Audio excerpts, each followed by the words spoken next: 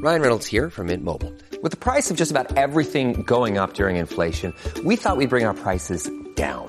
So to help us, we brought in a reverse auctioneer, which is apparently a thing. Mint Mobile Unlimited Premium Wireless. How to get 30, 30, bit to get 30, bit to get 20, 20, 20, bit to get 20, 20, bit to get 15, 15, 15, 15, just $15 a month? Sold! Give it a try at mintmobile.com/switch. $45 up front for 3 months plus taxes and fees. Promo rate for new customers for limited time. Unlimited more than 40 gigabytes per month. Slows full terms at mintmobile.com. Hey everyone, welcome back to a new episode. I am so excited about this episode, and it was filmed, I want to say, a month or so ago. So it's been actually quite some time, and I've been really anxious and excited to post this episode. I am so delighted to be joined by Huma, who you'll get to learn a little bit about in just a few seconds. This episode means a lot to me because, as you know, mental health is really important to me, and so to have someone who is not only from the profession, but also someone who is a Muslim woman was really important to me, and so I'm really proud of this episode, and I hope you enjoy it. I know that an hour and 18 minutes is a really long time to listen to an episode, but I highly, highly encourage that as you're listening just to this introduction, that you split this into as many different parts as you can. Listen to it over a week, a month, like I don't care, but I think get through the full episode because from beginning till end, there's just really good content. I just hope that you really enjoy this episode and find some benefit for you or someone that you know. Enjoy. Assalamu alaikum. Alaikum assalam. Hi. Nice to meet you. Sorry about the confusion. I just jumped. I realized in the middle of my session, I'm like, I said 3 o'clock. I'm like, I didn't say 2. And you're probably thinking, are we even? I was a little confused, but I was like, I think it's the time difference because it messes me up all the time when I talk to people. So I completely understand. I was going to do it in your time and say, I'm going to be on at 11:05. And I was like, oh, I think she knows and I'll be okay. But I'm like, why did I say 3? But I'm happy that you seem to. Yeah. And honestly, even if you needed to like push it back, I kind of kept my schedule flexible because I'm like, you never know, stuff happens. So I'm just blessed that I was able to do that today because I'm working, but like I usually like schedule these around my lunchtime or I have very flexible hours. So I make it work. But thank you so much for doing this, for making yourself available. I can say that I've never had so much response and like had so many people interested about this upcoming episode. And I think the conversation just hit home for a lot of people when talking about it. So I have all my questions that I want to go through. Inshallah, we'll just get started. Bismillah. But I kind of wanted just to give you an opportunity at the very beginning to talk a little bit about yourself, introduce yourself, because I was going to do an intro. Like I usually ask for bios and do an intro, but I think it'd be really good just to hear it straight from you and talk a little bit about how you got into this field, how long you've been doing it, just anything that you would like to share about yourself. So my name is Huma Saidi. I've been in the field of psychology for about 20 years now, actually. I am a registered psychotherapist, which means I have a master's degree in this. And I've been practicing for about, I think, 16 years, actually, the act of psychotherapy, but I've been working in the field of psychology for about 20 years. My focus in terms of therapy that I do is trauma. So I primarily see clients that present with trauma-related issues, as well as anxiety. For me, this is something that I really find a lot of need for. And it's been something I've been doing for, again, most of my career, is focusing really on trauma and anxiety. I currently work at, in Canada, one of the largest mental health hospitals, CAMH. I work there, as well as I have my own private practice called Cedar Way Therapy, where we have a large team of therapists. And what we try to do is to have therapists from a range of cultural, diverse backgrounds. As I think a lot of people can relate, is that there's not a lot of therapists out there, or they're not as easy to find often, that come from a variety of backgrounds, speak different languages, can get the cultural and the spiritual context that a lot, particularly Muslims, want, have part of their therapy experience. Yeah, that's interesting because someone actually asked a little bit about that. So I'll get to that. But I do agree because when I was looking for a therapist a few years ago, when I started, my first therapist that I ever went to was like an older white woman. And she was really sweet, but there were so many points where I felt like I was spending a lot of time trying to educate her or like help her understand things about my culture, my religion. So what I found works best for me, because I don't have a lot of like Muslim therapists around me, is I try to find someone who's just faith-based, because I think that they're at least able to understand the importance of religion in someone's like spiritual healing or healing.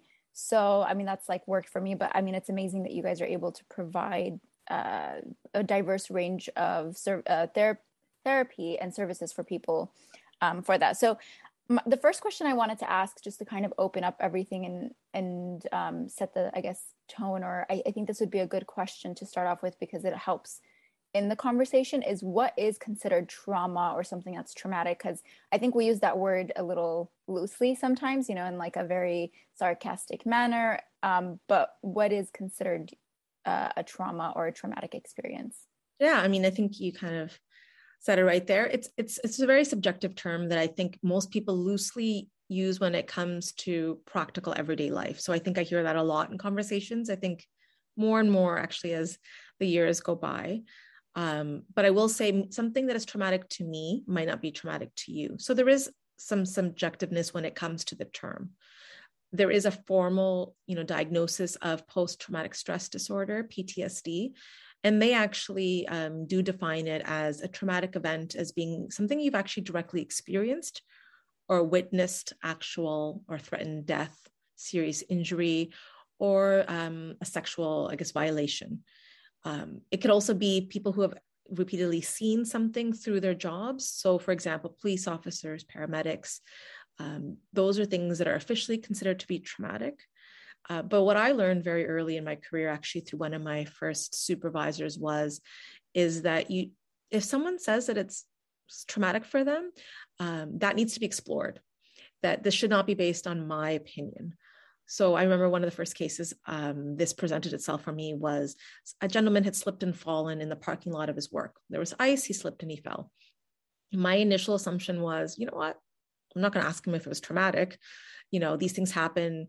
I'm going to focus on his pain and his low mood. Thankfully, I did ask him. And what I did discover that this was traumatic for him because he was unable to move. No one was coming to assist him for almost an hour, leading him to actually think he was going to suffer a serious harm.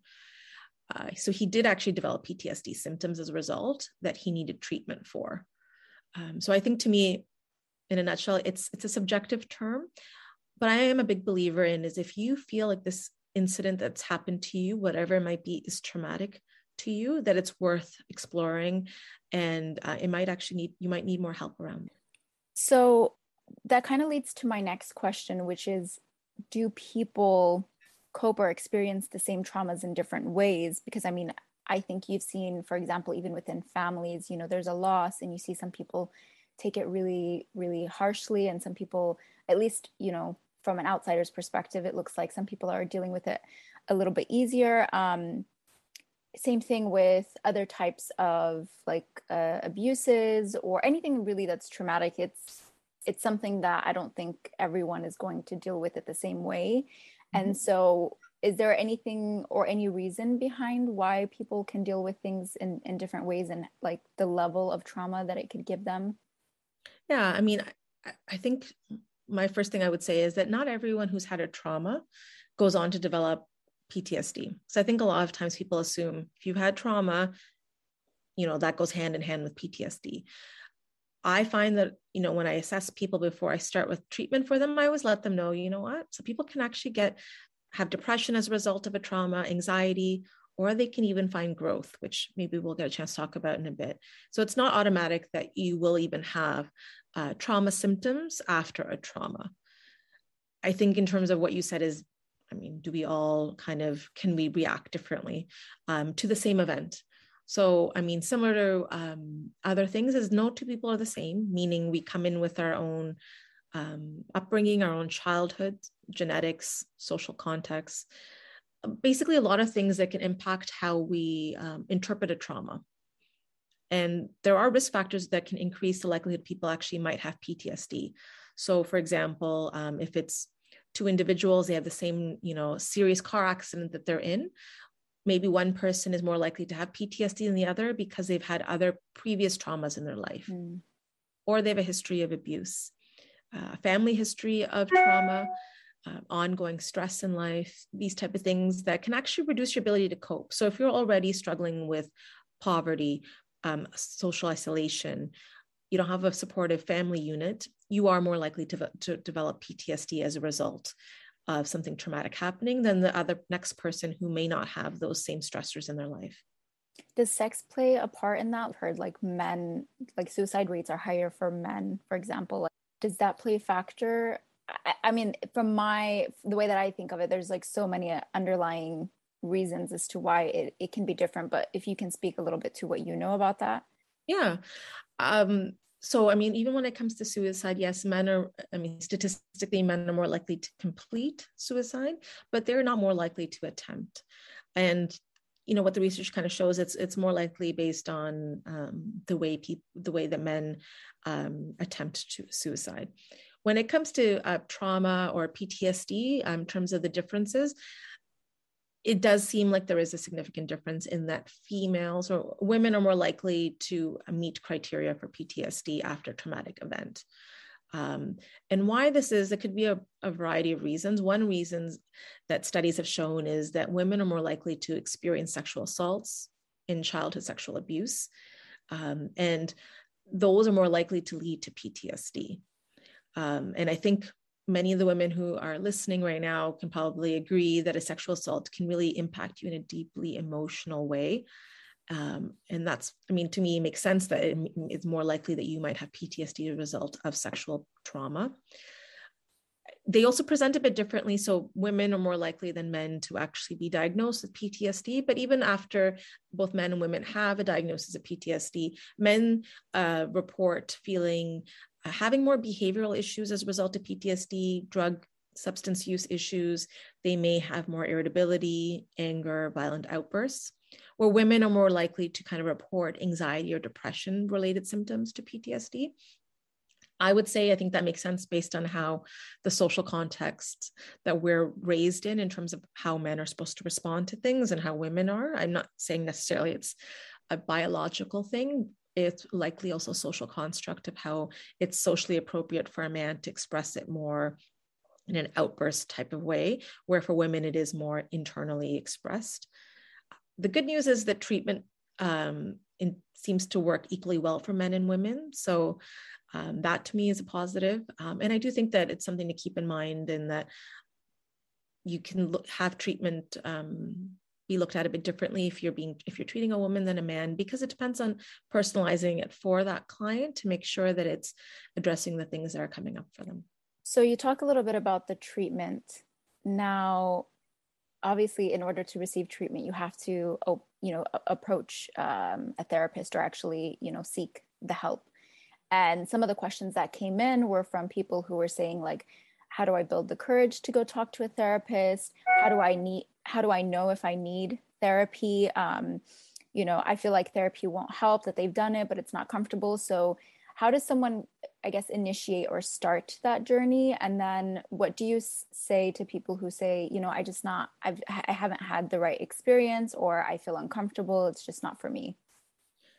I mean, I actually think the hardest step is actually reaching out. I mean, I'm not going to say therapy is easy, but I do think the hardest step is that first attempt at trying to get help.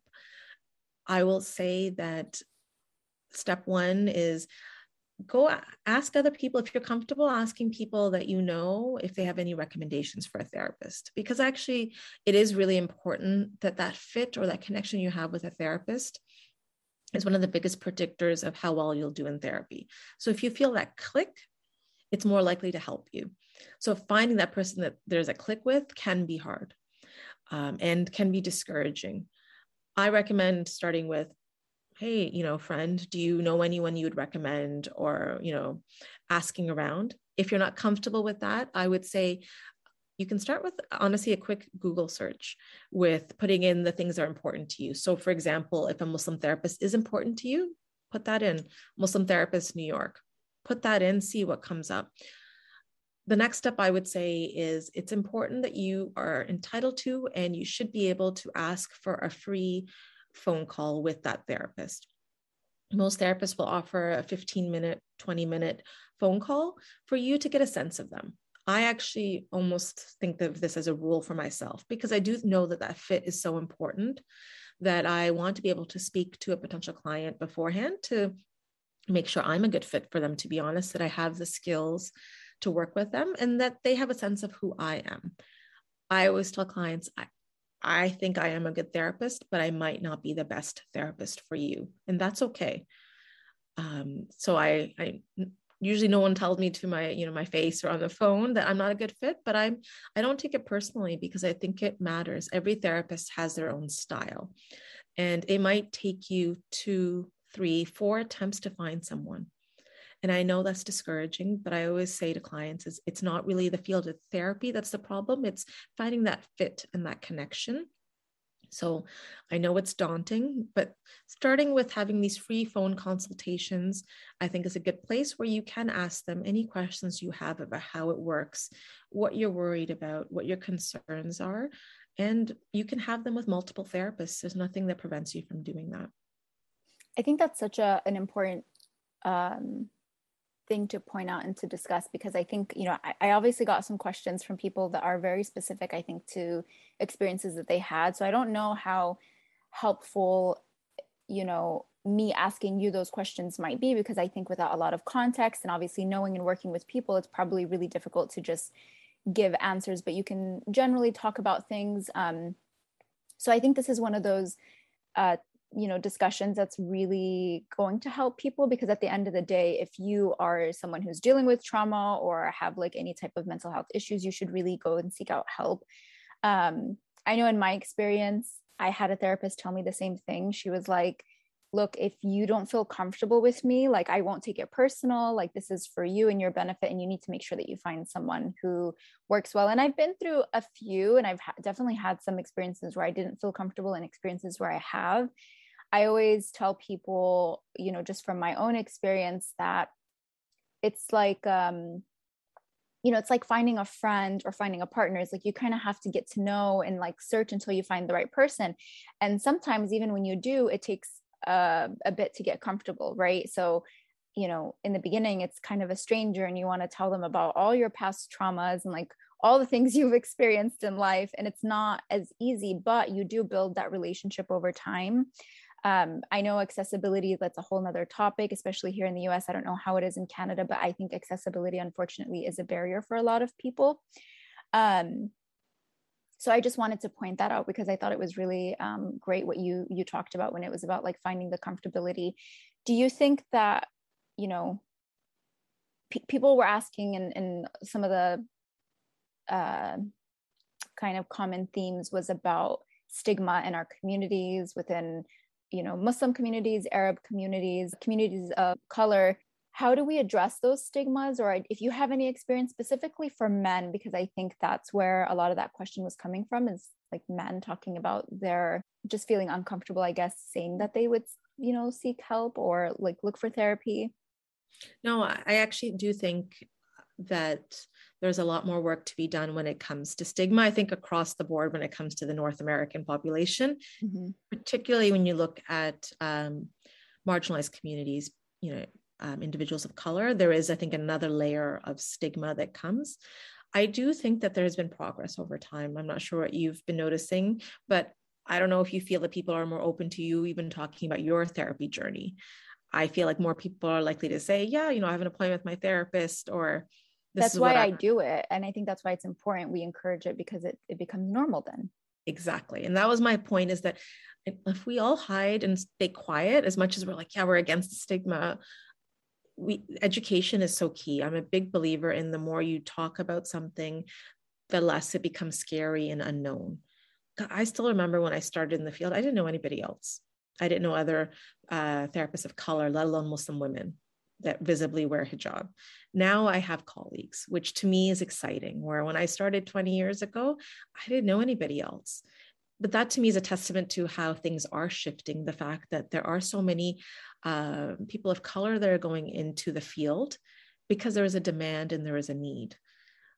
So I do think that particularly in the younger generations, I think that our parents' generation, it's shifting much slower, but I think it's because it's being talked about.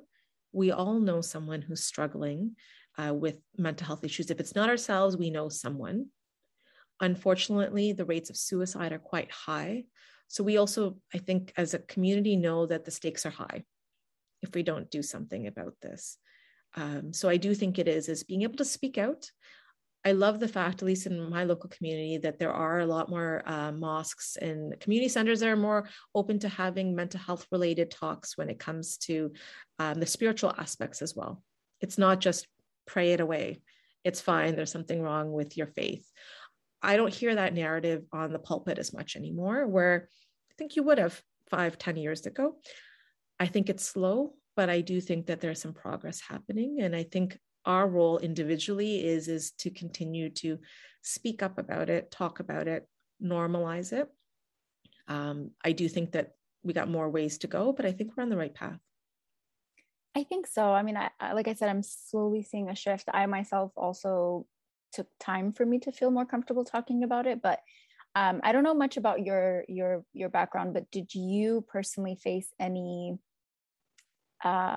issues with your journey to becoming a therapist or a psychotherapist, as in, like, were you supported through family members and people in your life to do that? Because I also think that sometimes just the idea of like wanting to go into the field can be a little bit taboo, because it's like, well, why do you want to, work in that? And like, people sometimes use really derogatory terms, at least in Arabic, when talking about, being a professional in mental health space. So did you have any issues with that when you were pursuing this career? I mean, I think initially, I don't know if it was as much overt as it was maybe a bit more confusion as to, you want to do what? Like, you don't want to be a doctor? Like, I can help you with the entrance, fees and, all these type of, like, is that not the path that you should be taking? Or, you could probably get in. I'm like, but that's not what I want to do. This is my interest and my passion. So I think it was not necessarily derogatory things that were said to me. It was more, I don't understand the field that you're choosing.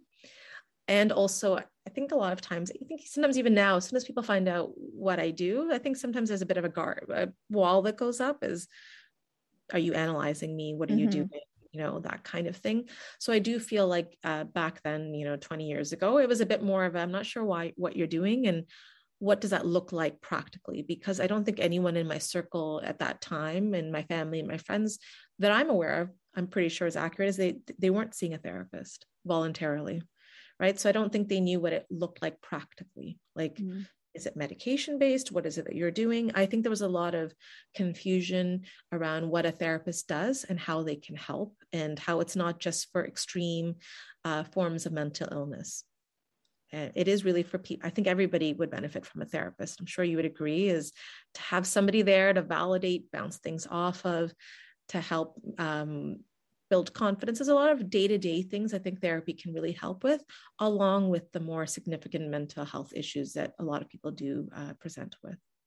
Yeah, I mean, I feel like being proactive in your mental health is so important. Like, you shouldn't have to wait until you actually need, the services for you to go for it. And I always say, like, you don't have to be someone who's dealing with a lot to speak to a therapist. You might not need to go as consistently, but it's so nice to like build up tools and to understand like good habits and practices that help support you so that you're like on the right track and that you don't fall into unhealthy habits, which I actually want to get into a little bit later, because there was a conversation I had with someone in regards to that. But while we're still on the topic of like taboo and kind of normalizing the practice of therapy and like seeking therapy, generational trauma is something I think a lot of people either recognize within their own families or are starting to recognize. And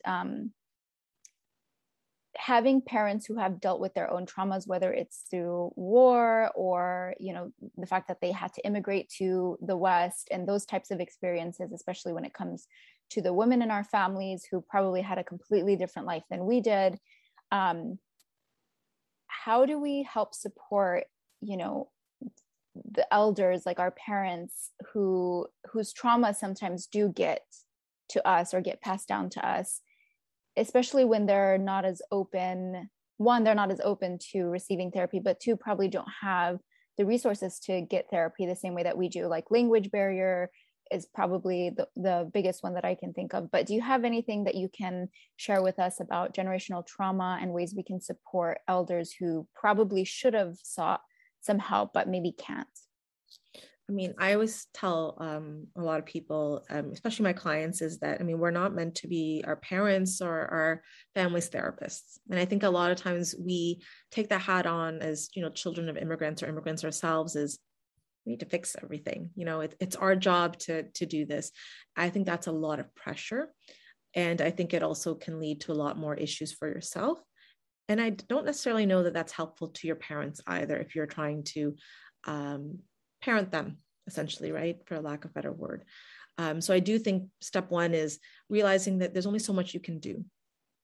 And also what I find happens with intergenerational trauma is it's the way we speak to ourselves, right? It's the voice we're using and the way we speak in ways that we would never speak to anybody else. And it actually is one of my tips for, if anyone, I know therapy is very difficult there's a lot of barriers, let's put it that way, is taking notice of how you speak to yourself. And I find that in our communities, given the intergenerational traumas that we have, the way that our parents knew how to parent, and if we want to change that cycle, is how are we speaking to ourselves? Are we continuing that narrative that's there that often is passed down, is that, you know, is there something wrong with me? You know, everything's bad, you know, it's me. It's not about your parents or whoever it is in your extended family. It's you that's wrong or needs to be fixed. I find often when people get older as adults, we realize it isn't us that was always the issue, and then we want to try to fix them. I don't think it's a great way to build a relationship, is trying to fix somebody else. I'm a big believer in, obviously, if that person's able to get help professionally, great. If not, there's a lot you can do by just having more appropriate boundaries, assertiveness with parents that is done in a way that's still in line with our cultural values. Because I think it is important. We're not communities that are out to really cut out our family if we can avoid that, to be honest with you, right? Obviously, there might be some circumstances where you do need to cut out people, but for the most part, I know in our communities, that is not going to be what we want to do as our first, second, or third choice. It's usually quite down the list. But I don't think that means that we just have to let everything continue, that we have to allow them to continue to say certain things, make us not feel very good. And I think it is how can you speak up in a way that's still true to your values, and hopefully in some ways also teaching them how to have boundaries, because I think that often is the case, is our parents' generation, the older generation, they weren't taught a lot of these things. We've learned them a lot because, you know, in terms of the way that society has shifted, they have not been able to do that. So I think what we can do is sometimes really demonstrate through modeling what is healthy ways to act and behave and speak up. And I think also for us to realize is when is it an appropriate time to speak up and when should we just kind of be quiet? It may not be helpful to yourself or to your parent to speak up. So I don't know if that answers it, but I would just say is realizing you can't take on that burden of how do we, you know, help fix them. I think that's a lot of stress on the relationship. But I do think there's some things you can do by modeling good behaviors, by speaking up in an appropriate way, encouraging them to get help if they're open to it. If not, I think there's a lot of good things out there that people can do that can help their mental health. It's free, whether it be, you know, social connections, getting out and working out, taking walks, being in nature, to try to help them in other ways that is accessible to them and that might be more in line with their cultural norms. Yeah, I think there's so much on that topic to unpack, because I think in a lot of cultures, because we are more of like a community-based culture, we're not very individualistic, which is I think what we grew up with in the West, but we don't really, you know, experience at home. And so this idea that like we really dedicate so much of ourselves and our time into helping people in our lives, which I think is a beautiful thing. But it's about creating boundaries, at least what I've learned and still learning. And you know, what you talk about, I just want to let people know, like, this is sometimes a long-term process. It's not something that comes overnight, but creating boundaries, understanding to what extent can you help and to what extent, you know, do people have to help themselves? I think for me, a lot of things is like, if I learn something that is beneficial, I do like to share it. So that could be with my mom if I'm going out for a walk, because I realized going out in nature and getting out of my space, especially during this pandemic, a lot of people have been stuck at home and like, you know, in their rooms, and they're working from home, and learning that something as simple as like going outside can help boost your mood and help so much with, you know, what you're dealing with, and kind of clear your mind. And so maybe taking, you know, the person that you care about with you, or telling them about it and having them, you know, I guess adapt some of those practices. I think where it becomes really difficult, and where I've seen a lot of the questions and comments I received, is people talking about, you know, their Islamic duties to their parents and the cultural expectations, and then setting boundaries. And I think people are having a really hard time figuring out, at what point am I setting a boundary that's healthy for me? And at what point am I, you know, neglecting my parents' needs in terms of like, I don't want to be disrespectful, but like, I also don't want to put myself in a position where they're trauma dumping, they're, you know, verbally abusing me, maybe physically abusing me, or just even, you know, giving them negative vibes, I guess. Like, you know, the parents can sometimes be a little bit harsh on their kids. And so do you have anything that you can speak to that could help people who are struggling a little bit with that, on how to balance that, especially when it comes from, I mean, I don't know if you address things from a religious perspective, but that maybe you've heard, or anything from your experience in the line of work that you do?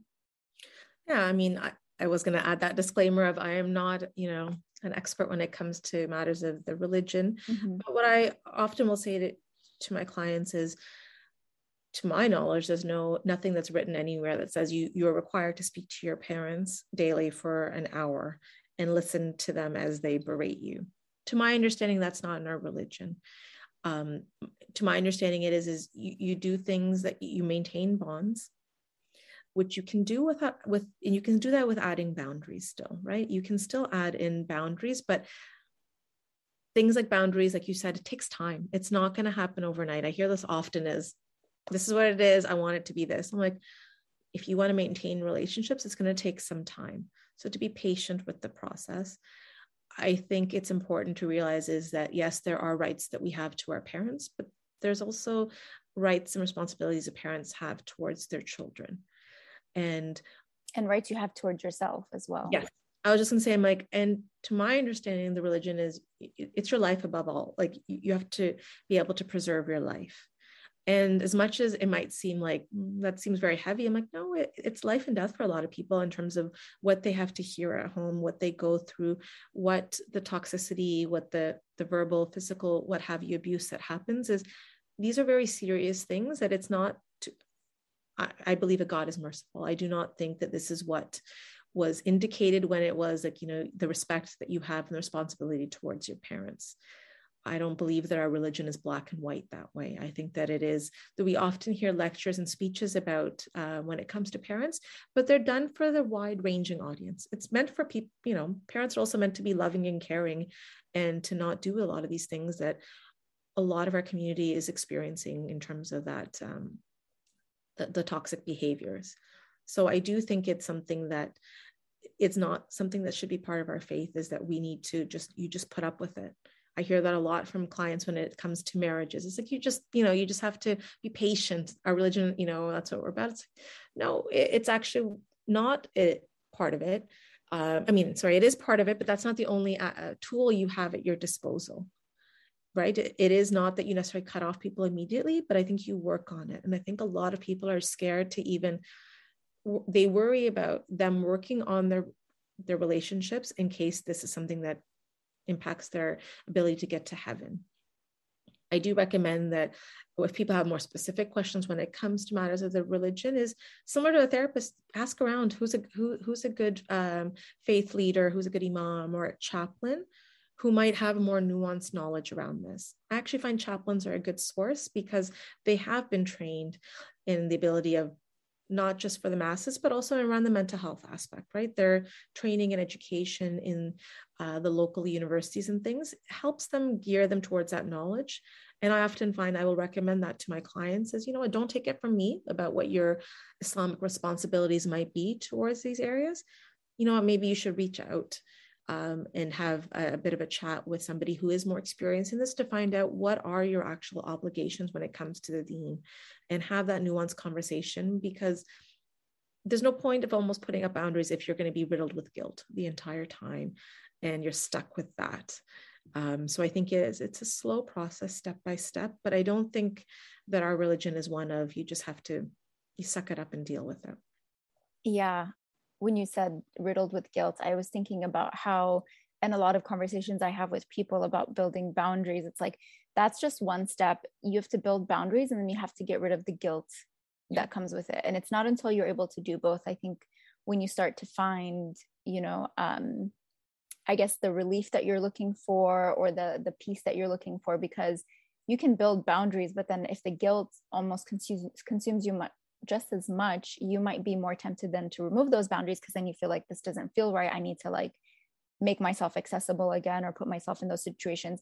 I would think that like anyone that doesn't address some issues, and I know it's very difficult, especially when it comes with family. I think a lot of people, most of their issues come because of family dynamics, family traumas and issues, is if you don't address it, it builds up over time, and eventually it's going to blow over. And that's where you see kind of like, I think, the worst reactions to it, and resentment and stuff like that. So I wish that we had a healthier way and like better practices within our communities and within our families to have like those healthy conversations. Like, I think, for example, me and my younger sister, we're both pretty educated when it comes to mental health because of our own experiences. And we're both very open about being in therapy, to where if we have a problem, like we can talk about it, discuss it, and like in a healthy manner, like overcome it.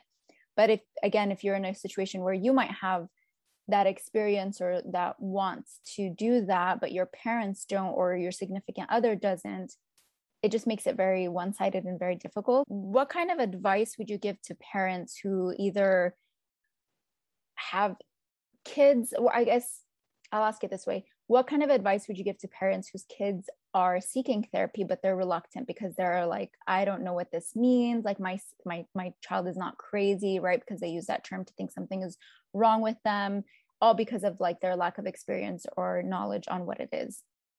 Look, Bumble knows you're exhausted by dating. All the must not take yourself too seriously and 6'1" since that matters. And what do I even say other than, hey? Well, that's why they're introducing an all-new Bumble, with exciting features to make compatibility easier, starting the chat better, and dating safer. They've changed, so you don't have to. Download the new Bumble now. Anatomy of an ad. Subconsciously trigger emotions through music. Perfect. Define an opportunity. Imagine talking to millions of people across the U.S. like I am now. Identify a problem. Creating an audio ad is time-consuming. Offer a solution. Utilize cutting-edge AI. Imagine creating all that in under 30 seconds. Well, we did, to create this ad.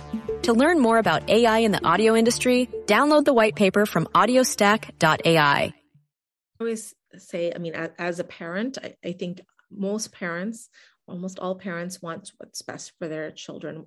And I know as parents, we think it should be us that is the means of taking care of our children, fixing them. But I think it's fair to say that we are out of our realm when it comes to a lot of topics when it comes to our children. And I would say thinking of it similar to what you would do if your child had some other physical ailment, diabetes, whatever it may be, is that you would get help with somebody who has gone to school, has significant amount of training, supervision around this. It's worthwhile trying out. I will say when it comes to therapy, there's not a lot of risks when it comes to therapy in terms of it's going to make you worse. I would say there's obviously that it's possible that it doesn't do anything for you, right? There is that. But when it comes to what are the risks with therapy, when I do that with my clients, I'm like, you're going to be uncomfortable. That's the biggest risk when it comes to therapy. So I would tell parents is there a significant harm to see if this might help your child? If your child is on board, you can also get permission to speak to the therapist to get a bit of a sense of what's going on. You can ask if your child is comfortable with having a joint session with a therapist. Because I know for a lot of times we're like, especially if it's not a Muslim therapist, it's like, Are they trying to, steer them away from us? What's happening? We often jump to the worst case scenario. I'm not saying it doesn't happen, but it can help if you meet with a therapist. That can go a long ways. And I think challenging a lot of the worries that you might have, and also showing your child that you do have a vested interest in seeing that they're better and that you want to be there to support them. Definitely. And I think as we continue, anyone who's had a positive experience with therapy, whether as a parent, to openly talk about that, obviously if you're comfortable, but I think there's such a power in sharing experiences and normalizing conversations about it, because then I think that's like over time how a lot of things have changed and within our communities is because someone spoke out about it, someone else tried it, they also spoke out about it, and then suddenly it was just like, yeah, everyone does this, like this is normal. So I think we're getting there. So one of the questions that I also got was people talking about how they've had decades of trauma, or for example, dealing with loss, not being able to move forward. And the concern about, is this something you ever actually overcome, or do you learn to cope with it? So if you can help us understand how, long-term trauma kind of shapes itself over time. And that's actually a question I'm curious about. Like, do we actually overcome it, or do we learn to live with it? Yeah, I mean, similar to the first question you asked me, I think it's the definition of what healing from trauma is very subjective. So your version of healing might be different than my version of healing. I think when I talk to individuals at the beginning of therapy, or if I'm assessing them, they'll often say they want to be that same person again before they had the trauma. They want it, which is normal and it makes sense. They want to be who they were. But what I do think realistically is that trauma will change you, but it's not always in a bad way. It might not be something I say immediately to somebody who's gone through something quite traumatic. But that to me is realistically what happens in the majority of people that are able to actually get some help or some clarity with their trauma is, yes, you will change. It might not all be in ways that you like, but it's not always all in bad ways. I do see there's this concept of post-traumatic growth, it's called. And I think it's something that I found really, the pandemic has really shone a light on, for me at least, because we're kind of going through a community collective trauma ongoing at this point, is that many people actually see improvements in areas after something that happens that's traumatic. And I think it's something that's not talked about a lot, to be honest, is yes, there might be long-lasting symptoms, but there's also some good that happens. So things like finding strength in themselves, so building that, you know what, I am vulnerable, but I'm stronger than I thought. I lived through all of this. So the people that have these cumulative traumas, often I'm always floored by it. Like, wow, you've got through that. That's huge. The amount of strength that is to have that happen is phenomenal. Though I will tell you, those individuals don't think that they're strong, but it can happen after some time and doing some work is, you know what? Yeah, it was really hard. Didn't enjoy it, but I'm stronger than I thought I was. I can handle a lot. So realization of that. Forming deeper relationships. I don't know if you've noticed this, but I do find that the harder things are, like, I feel like even with the pandemic is, for a lot of people, after something traumatic happens, trust is shattered. But for other people, it really pushes them to find deeper relationships and connections. So I know for me personally, with the pandemic, it's really highlighted the fact that, those deeper connections I want with friends. There's a lot of people I just didn't see and I didn't keep up with. And that was okay, because I found that I was able to find deeper relationships as a result of going through something that was pretty traumatic for me and for a lot of people. Also just kind of gaining gratitude, which I know there's a lot of talk about gratitude, but I will say that, studies back up that, like, people who have practices of gratitude or are more grateful are happier. And I think at the end of the day, that's a lot of what people want, is after they've gone through trauma, is to feel some sort of peace and happiness again.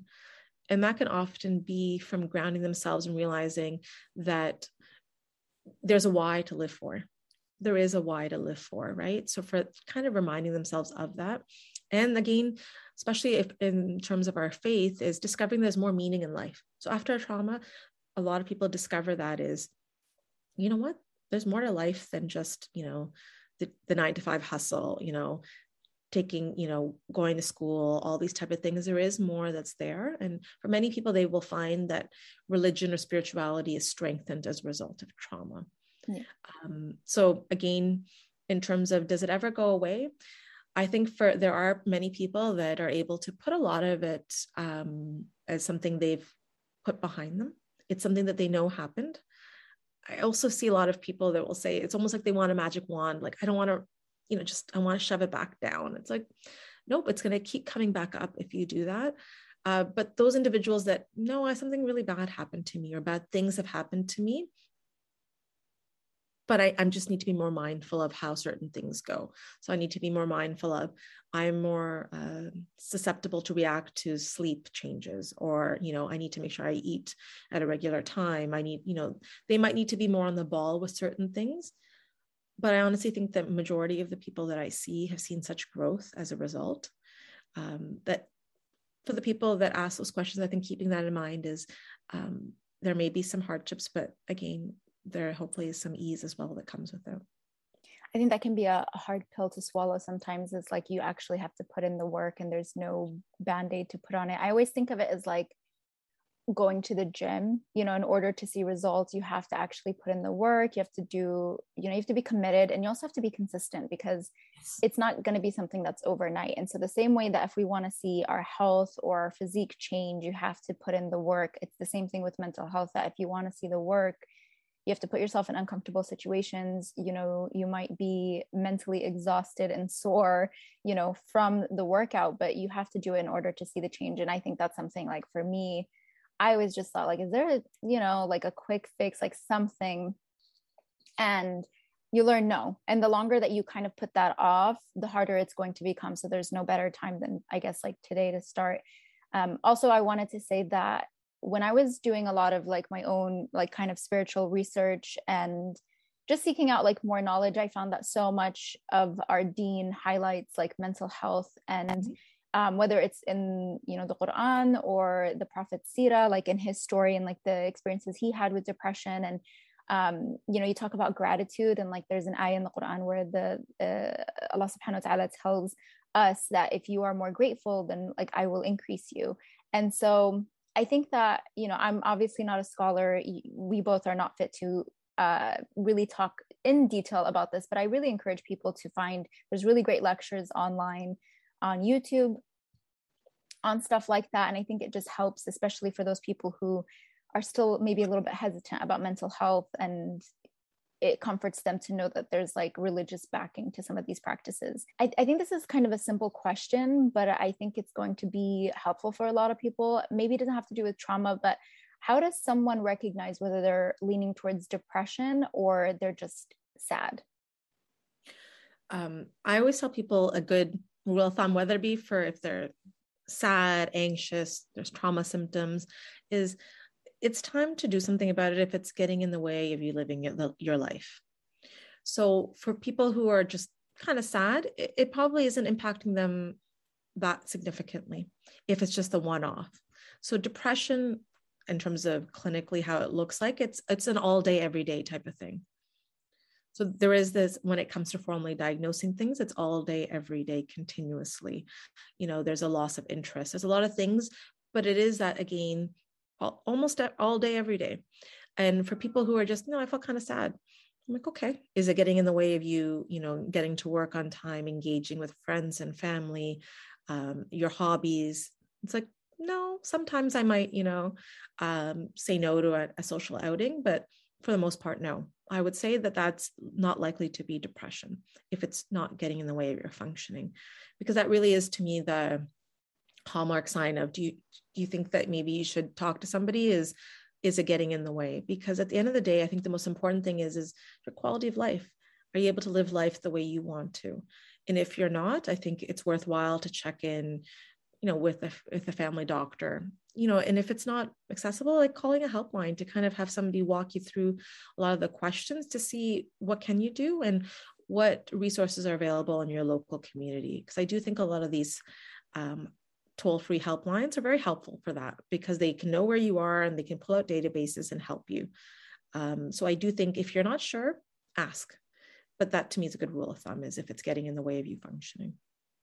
And is that also good practice for making sure that what you're going through doesn't eventually lead to like self-harm or suicide ideation, kind of like the more extreme end to where, I mean, does it build up over time? You start off as being maybe depressed and then, I don't know, it just kind of grows from there, or how does that work?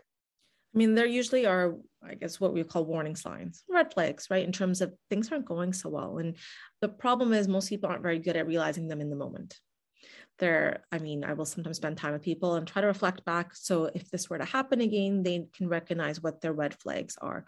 So for example, a lot of people would say is, you know what, my sleep is off. It's a warning sign that I'm not doing very well, or I'm starting to not go to the gym, or I'm not doing my skincare routine.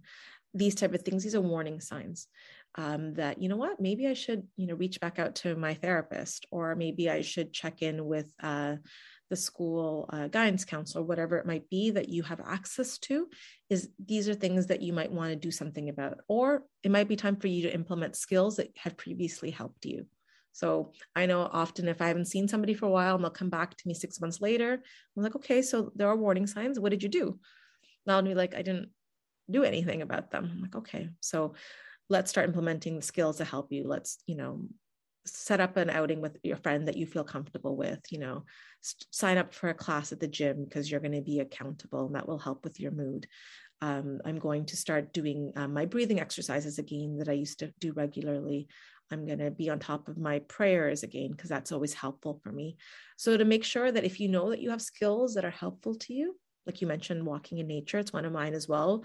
I know I'm not doing well if I'm like, yeah, that's true, I haven't taken a walk in a few days. I should really do that. I need to implement my skill that can help.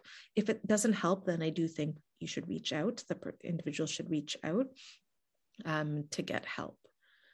And I think I'm forgetting the second part of your question. No, I think you answered it. It was just about like if there's for self-harm. That's what I was going to say. Yeah. So self-harm. So not all hurting yourself is not always with the same intention of wanting to kill yourself. There is a difference. So there are individuals that will harm themselves for a variety of reasons, but not necessarily to kill themselves. It's still something that's of concern and is on that path that can lead to, I want to hurt myself. And I would say if you are doing any type of self-harm behaviors, so even without the intention of wanting to kill yourself, it is something you should reach out to somebody to get help around, because it's a slippery slope. It's something that is quite serious and not something that you want, I'm sure, for yourself in terms of what you see your life looking like. So I would say, please do reach out for help if that's the case. That to me is definitely a warning sign that you do need to reach out for, even if it's not that you want to kill yourself. Is self-harm just physical, or is it physical and mental, like self-sabotage or isolation? Because I would think of those as being like you're harming yourself, but when we're talking about like the technical term, is it just physical?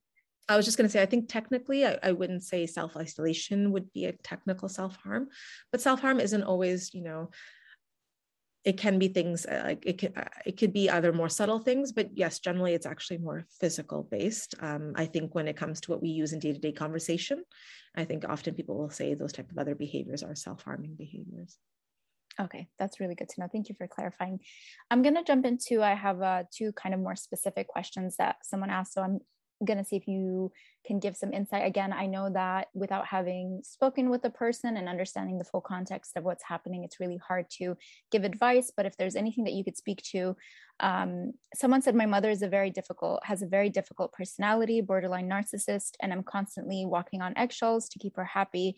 How do we balance boundaries and self-care with Islamic principles of lowering our wings and humility to our parents? It's so hard. So I think we kind of talked about this throughout the recording so far, but do you have anything that you can speak to specifically to this person?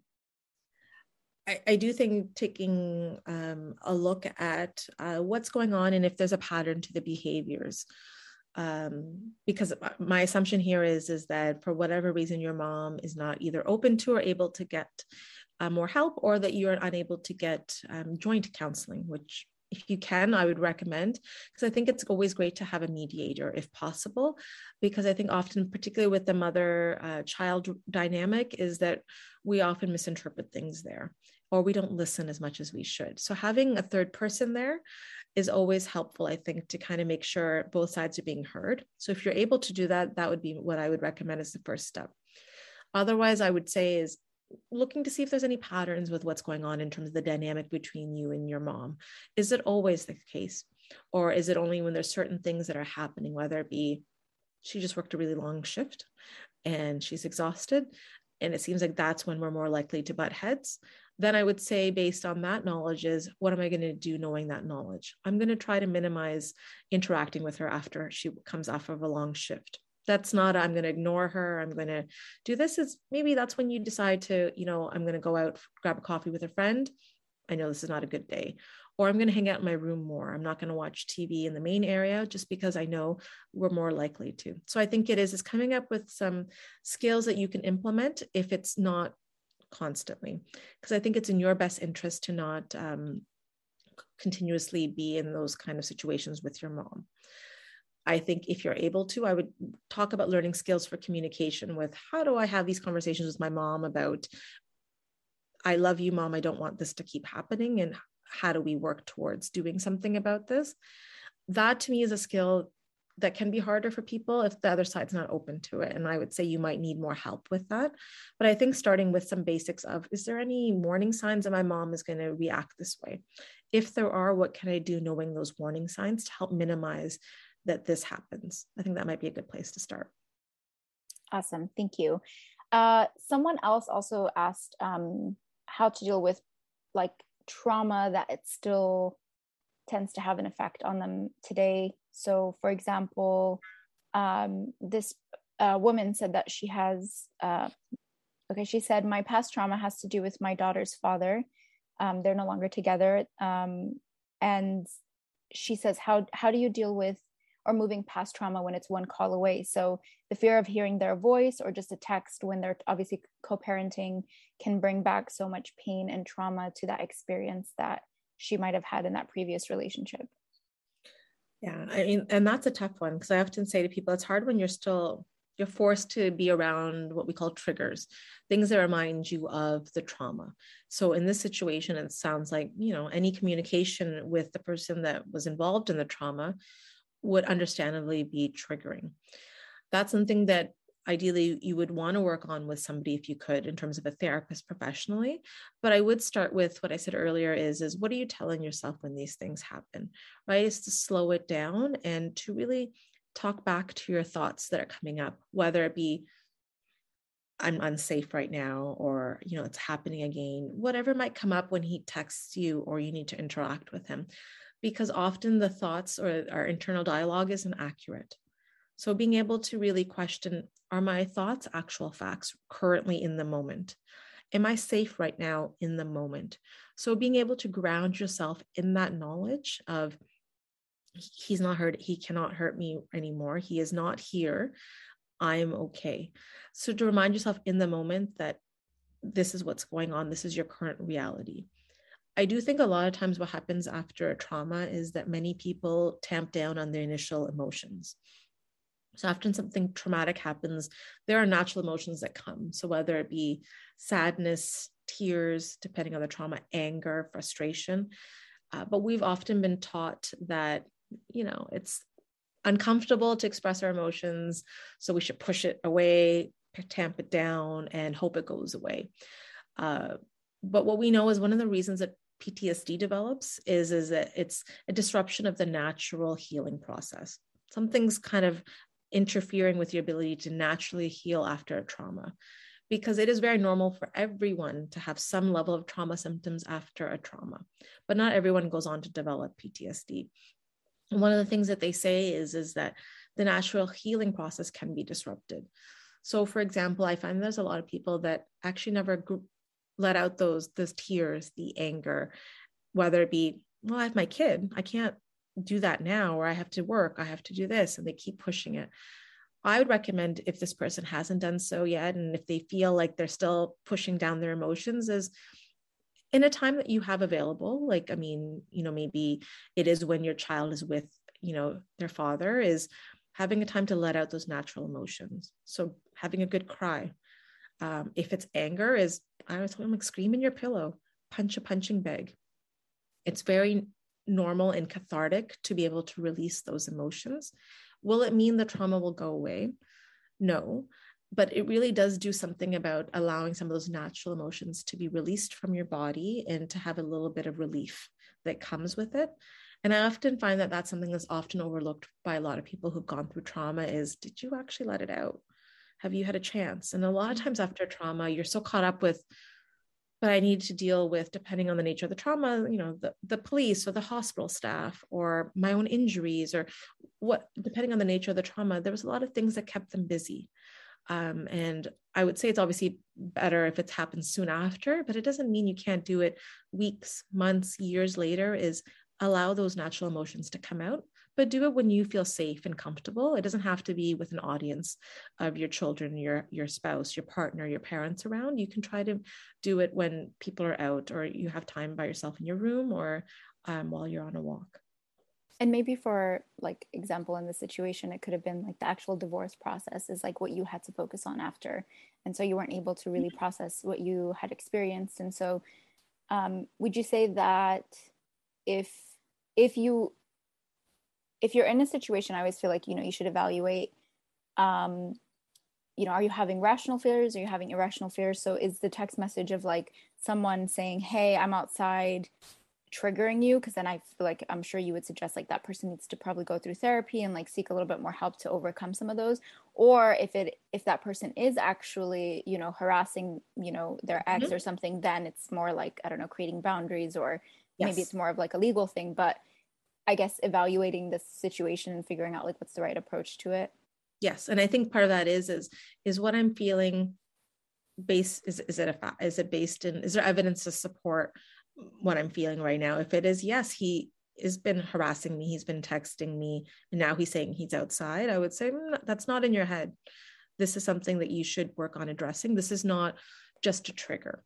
If it's a no, we haven't had any issues in a few years, but yes, this was the case before, and I know that it's just a reminder of what happened. I would say that you do treat them differently. Right. One of them is that you are going to be working on more addressing and getting more accustomed to having to, unfortunately, be interacting with somebody that harmed you, but is no longer harming you. If they are still harming you, that's a different situation. And that, like you said, is whether that be a boundaries or reaching out to, ensure that the rules are being followed when it comes to the separation or the divorce proceedings, that kind of thing. Awesome. Thank you. Very helpful. The next thing, and I think this is one of the last things, unless there's anything else that you'd like to cover, but I'm going to list a few things that I feel like a lot of people struggle with, and it might not be like as serious as like some of the traumas and like experiences people deal with, but they're basically like bad habits or practices that I think can really leave people in bad situations where then they start having more problems with like their self-esteem, their productivity. And so things like being codependent, coping with things that are going on in their day-to-day life that they're not happy with through like excessive shopping or being on social media for too long, procrastinating, talking down to themselves, stuff like that. How do we build healthy habits, or how would you recommend building healthy habits and recognizing those bad practices so that we can change them for just a better quality of life and like our day-to-day living?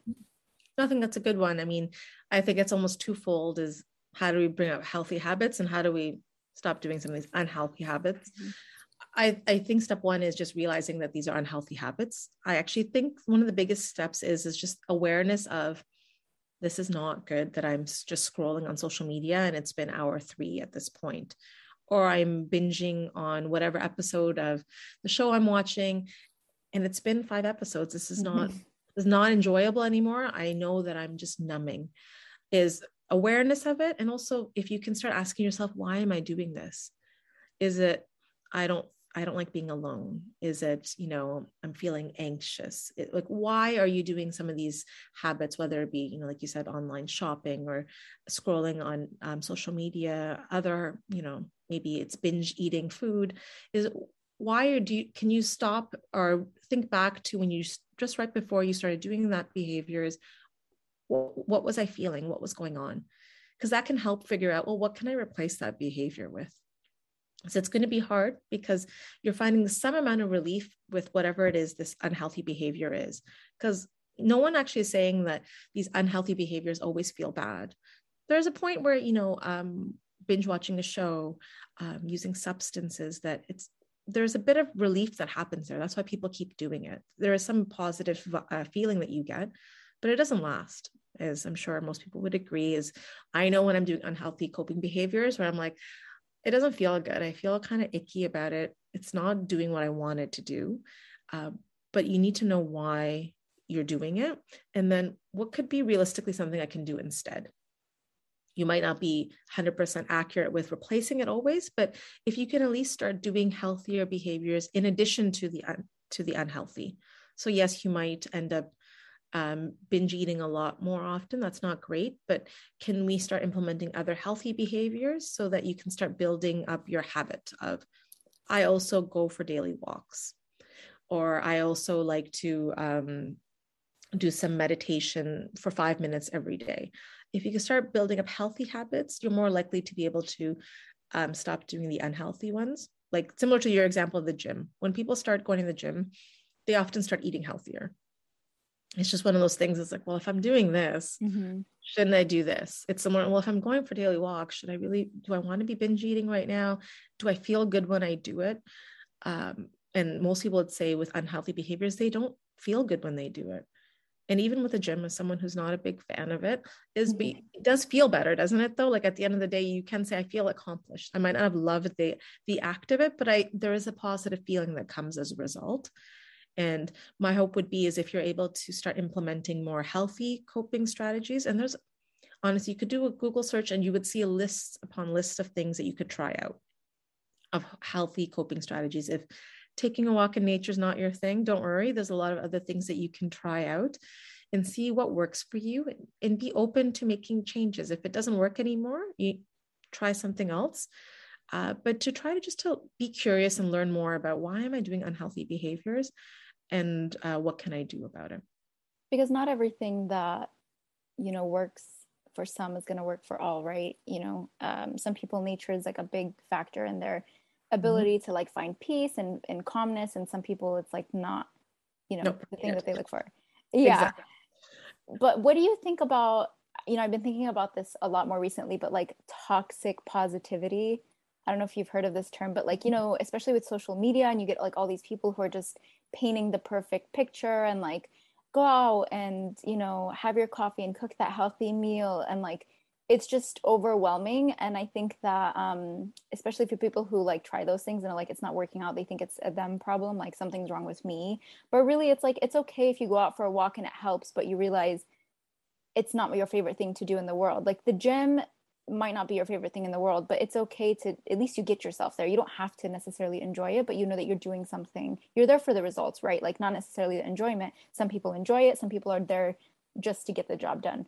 So is there anything that you have or that you can, share about toxic positivity? I honestly think it's such a interesting thing that, as much as we're learning more about mental health, I think it goes back to there was that line where even when I mentioned gratitude, I know there's a lot of people that are like, can people stop, shoving it down my throat? Like there's only so much. And it's never something I ever bring up actually in initial, even a few sessions, because I know it's dismissive of people's pain. When the toxic positivity is dismissive of what people are going through, and it's counterproductive, to be honest with you. So for those that do it, I mean, it doesn't come across that way for everyone, but intrinsically what that is people want to be heard. If it's no, it's been great, the pandemic is, this is what I'm doing now. And it's like, yeah, but not for me. It makes me feel like something's wrong with me. Mm-hmm. If I'm sharing with you that I'm in a rut, and if you share back, just go out for walks, cook healthy meals, it's making me feel like something's wrong with me. I'm less likely to do it, to be honest with you, because I think that there's something wrong with me. And I feel like I wasn't heard. So it is this line that I think, to be honest with you, I'm sure we've all done it. We've kind of had that toxic positivity that we've come across to somebody else. And I'm sure I will do it again, but I think it is important is just being aware that the way you speak can really impact other people. And to be mindful of if someone is sharing with you some of their struggles or stressors that they have, is often what people want, they just want to be heard. They don't need you to fix them. That's not what in day-to-day, interactions that people are looking for, is to be fixed. They're often looking to be heard and not to be told, you just need to, run 5Ks a day. You need to, have a fresh smoothie every day. That's not often what people are looking for. They just want to, hear, yeah, it's been really hard. I can, is there anything I can do? I'm here if you need me to, for a phone call or a quick coffee, whatever you need. That goes a long ways, more than you need to start doing daily gratitudes and take a walk in nature. I don't think it comes across very well, and it's not well received, I think, for most. Yeah, I think I saw a lot of that at the start of the pandemic, with the way that I think a lot of people are trying to do a positive spin on, this kind of collective experience that we're having, but not realizing that some people were losing their jobs and having a lot more harder. Some people had to move back in with family, and their situation just got a lot worse. And other people, it was like, oh, I got to just work from home. And it was almost like a blessing in disguise in some way, because their day-to-day life was just kind of improved by being at home, and I get to take my dog on a walk and like make my smoothie. And then you just realize like not everyone has that experience. And so I noticed that at the start of the pandemic. I usually like to end my podcast, or I recently started doing this, asking like a few questions that are a little bit personal, just to give us insight. I mean, not that personal, but it's just like a fun Q&A thing that I like to do at the end. So like one of the first ones is like, what is like your favorite or best advice that you've ever been given? One of my go-tos, at least right now, and one of my favorite things is, you have to be uncomfortable, to grow, you have to be uncomfortable. Mm. And that's something I know is very relevant to the people I see, but also for myself, is have I ever seen anything positive really come without any discomfort? Because humans, we don't like to be uncomfortable. I probably, more than the average person, I can be a little avoidant. This is a good reminder when I did hear that the first time, is, in order to grow, you have to be uncomfortable. That's very true. And something I struggle with, because I do not like to be, I like to build, I like control, and I like, knowing what's going to happen. That's where my anxiety stems from a lot of the times. And so that's a very hard thing that I've been having to do. So it's a good one. What about a favorite quote? I guess that could have been also your favorite advice, but is there a quote or something that you really enjoy? When we numb the dark, we numb the light, by Brene Brown, which I thought was great. And I think it really, for me, as well as, to others, it's really important is that we think, when it goes back to emotions, that there's good emotion and there's bad emotions. And we just want to have the good. It's like, well, if you tamp down on the bad stuff, you're not going to get the good stuff. And I find that happens so much with my clients that, it's like, I don't feel it much, but I'm like, you're also not feeling the happy stuff. I get that you don't want to feel the negative, but without that, that's a well-rounded person. Someone who can feel different emotions and realizing that anger, sadness, disgust, all these things are natural. There's nothing wrong with them. It's the wrong thing happens is when you express it inappropriately. So obviously anger, we know that if you express it, there's socially appropriate ways and legal ways to express it, and there's bad ways to do it, right? So it's not the emotion itself that's a problem. It serves a purpose. But when we numb them, or we don't allow them to shine, we're not going to get the light either. I love that. That's very powerful. Favorite book? Do you have one? I don't know that I do. No, I don't know that I know that, because I find that I'm a reader that reads, like, I read a vast types of books, anything basically. I'm not very particular. So I don't know. I read all different genres. So I don't know that I have a favorite book. You like all books?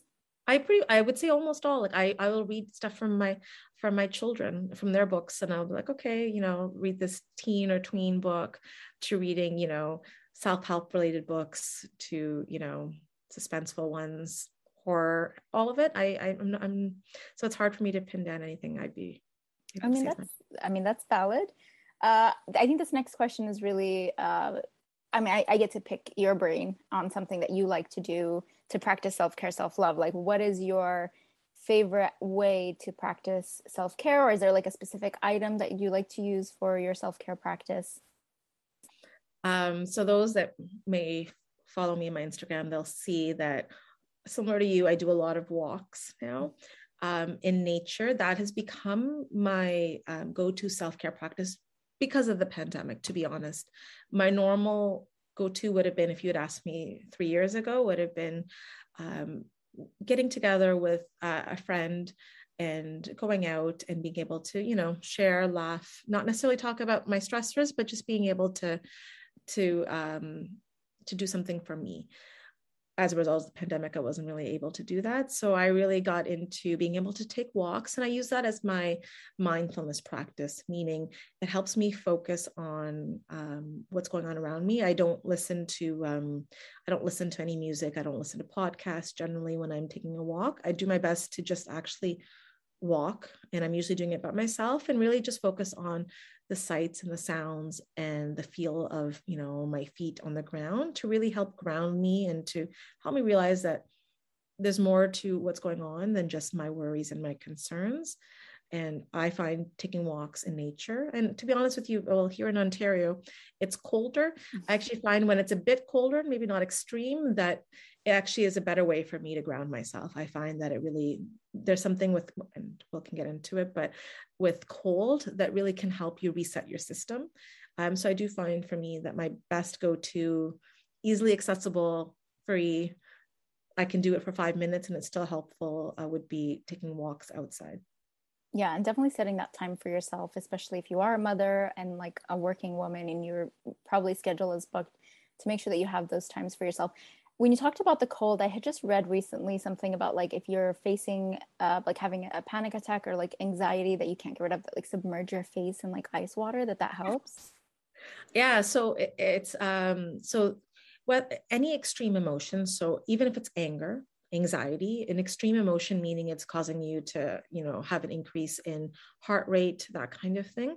What you can do as a short-term fix, this is not a long-term solution, is in an ideal scenario is you would take a bowl of cold water and submerge your face in there, maybe about 10-15 seconds. What that does, which as with a science background, it kind of makes me very excited, is it's based in, you know, science and physiological stuff, is that what that does is it sends a signal to your brain to slow down, to slow down your breathing, slow down your heart rate, because you're in the cold and you need to conserve your energy. So it actually will almost trick your system to, you know, I know you're panicking right now, or I know you're angry right now, but now there's a competing signal that's saying slow down. That being said, submersing your face in cold water isn't always possible or easy to do. I know when I was in the office and stuff, we'd often have an ice pack, for example, in the freezer that people could kind of do, they could put on there. I'll tell people that it's this area right here between your eyes and your nose that's kind of important. So for example, if you're at work or at school and there's paper towels, you can kind of cold paper towels and put them on your face there. It will also do the same. What I also like about this strategy is it reminds me a lot about, you know, the hadith about making wudu when you're angry and things, is really that act of, it is splashing cold water on your face, essentially, it is grounded in science. There's been studies that back it. The only thing I will say is that it's a short-term fix. It doesn't mean that you won't panic again or you won't get angry again, but often we need those little tricks in the moment to kind of get through the scenario before we're able to do more long-term strategies and skills. Yeah, I almost wish we had more time. I would love to have gotten more deeper into that, because one thing I was learning is about like also regulating your nervous system and understanding, like, again, I've only touched the surface level of this stuff with my therapist. Understanding like what happens to your nervous system when you are reacting, having anxiety, or you faced, you know, like you had a traumatic experience, and like how to regulate it and the science behind it. Because I think a lot of times people think therapy is just talking and it's just like finding ways to like take your mind off of things, but there's like the actual physical aspect of it, and like understanding how to address some of those things. And so I think that that's like such a great thing to maybe in the future talk about. I mean, I'd love to have you again, because I think that this conversation can extend, and there was a lot of questions that I unfortunately didn't get asked because of time, and I tried to compress some of them into each other. But thank you so much for taking the time. And like I said, I really hope that, in the future, if you're open to it, to just coming back again and we can maybe dig deeper onto some of these questions. My pleasure. It was great. Thank you so much for doing this. Like I said at the beginning, is how we work against challenging stigmas, having these type of podcasts available to go to a wide range of audience and stuff, and to normalize it. And I mean, I think this is the best way, having casual conversations about real life experiences that people have and questions, and realizing that it happens to a lot of us, and then there is help out there. Exactly. And I'm just trying to do my part, either through my platform or like on a face-to-face basis. And I'm hoping that we see more change and more access, and more, I think, less taboo when it comes to these things, for people to have access and be able to address some of the mental health issues that they have. And to also, I think, be proactive, like be so educated and aware of like signs, and like be able to see them earlier on, so that they're not having to reach, really, bad times or bad levels or extreme levels where there are, susceptible to like self-harming or having suicidal ideations. And so, one step at a time, this is like, inshallah, our little piece of contribution into the conversation. So, I hope to hopefully have you again in the future. And I don't know if you have anything else you'd like to say or plug in with your page. I'm going to have all the information like on the Instagram, on the like show notes, but is there anything else that you'd like to share? No, I think that's it. I mean, it was a pleasure. You made it comfortable. I appreciate I'm that. glad. And, I mean, I agree with you. The time flies by. Yeah, it did. And I'm glad I was able to get you out right before, 3 minutes yes, before. It worked out perfectly. Yeah. Yes, I was worried, but alhamdulillah. Anatomy of an ad.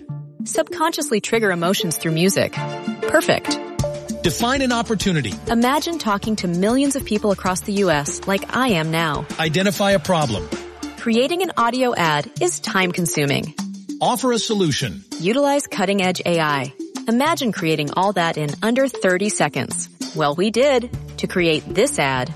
To learn more about AI in the audio industry, download the white paper from audiostack.ai.